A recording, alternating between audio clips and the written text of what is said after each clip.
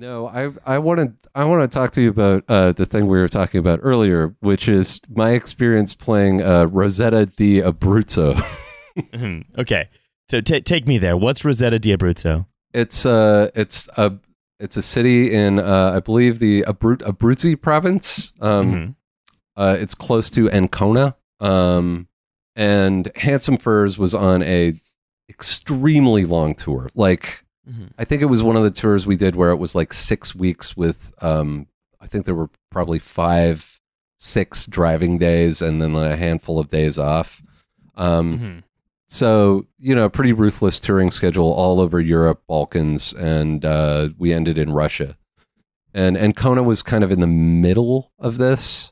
We were playing this festival prior to playing a very big festival in Šibenik in Croatia that a friend of ours was putting on. A promoter was putting on this big festival in Šibenik. So we did the Ancona show to make some extra money, or the Abruzzo show to make some extra money. The offer seemed good. There was a lot of driving to be done. So the day of, got up some ungodly hour at like 5:30, piled in the Ford Galaxy and started driving down the coast.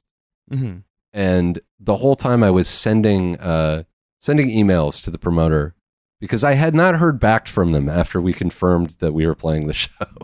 Okay. So I was like, hey, I'll change the name, but hey, Carlo, just checking in to see that you have. So we were a pretty small band in terms of what we needed. We needed one keyboard stand, 2 direct input boxes, and a very small guitar amp. It has to be so small. Tiny guitar amp. Tiny. It has to be a functional guitar amp, but for a doll's rehearsal space. Yes, exactly. Fits in the palm of your hand. So, but it has to sound like a real one.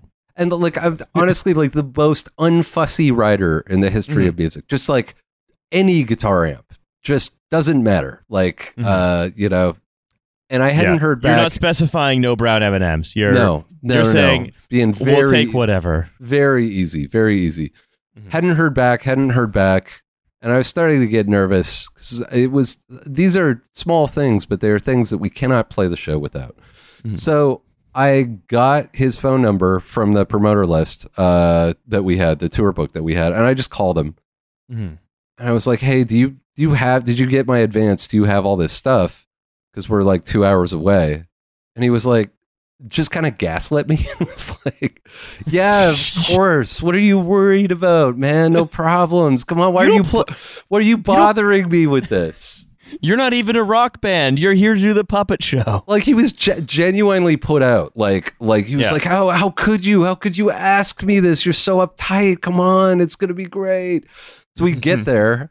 And I get up on the stage, like we're going to sound check, and there is nothing on stage. There's no keyboard stand, no DIs, no mic stand.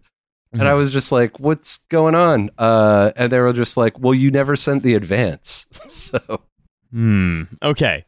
So I would hate to be gaslit by an Italian personally.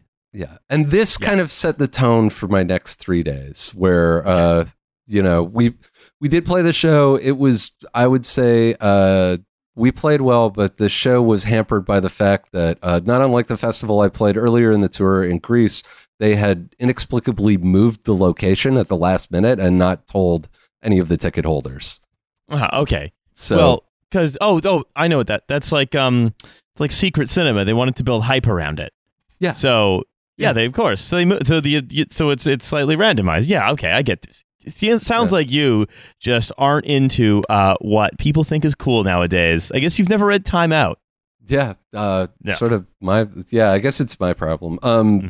So we played the show, it was fine. And then, we had a day off the next day, and that whole day was taken up by, the promoter had offered to help us do laundry, which is, besides food and shelter, laundry becomes something that you get obsessed with, especially in Europe where they don't have dryers that instantly dry your clothes. Well, I'd say we have dryers that will heat up the wet clothes.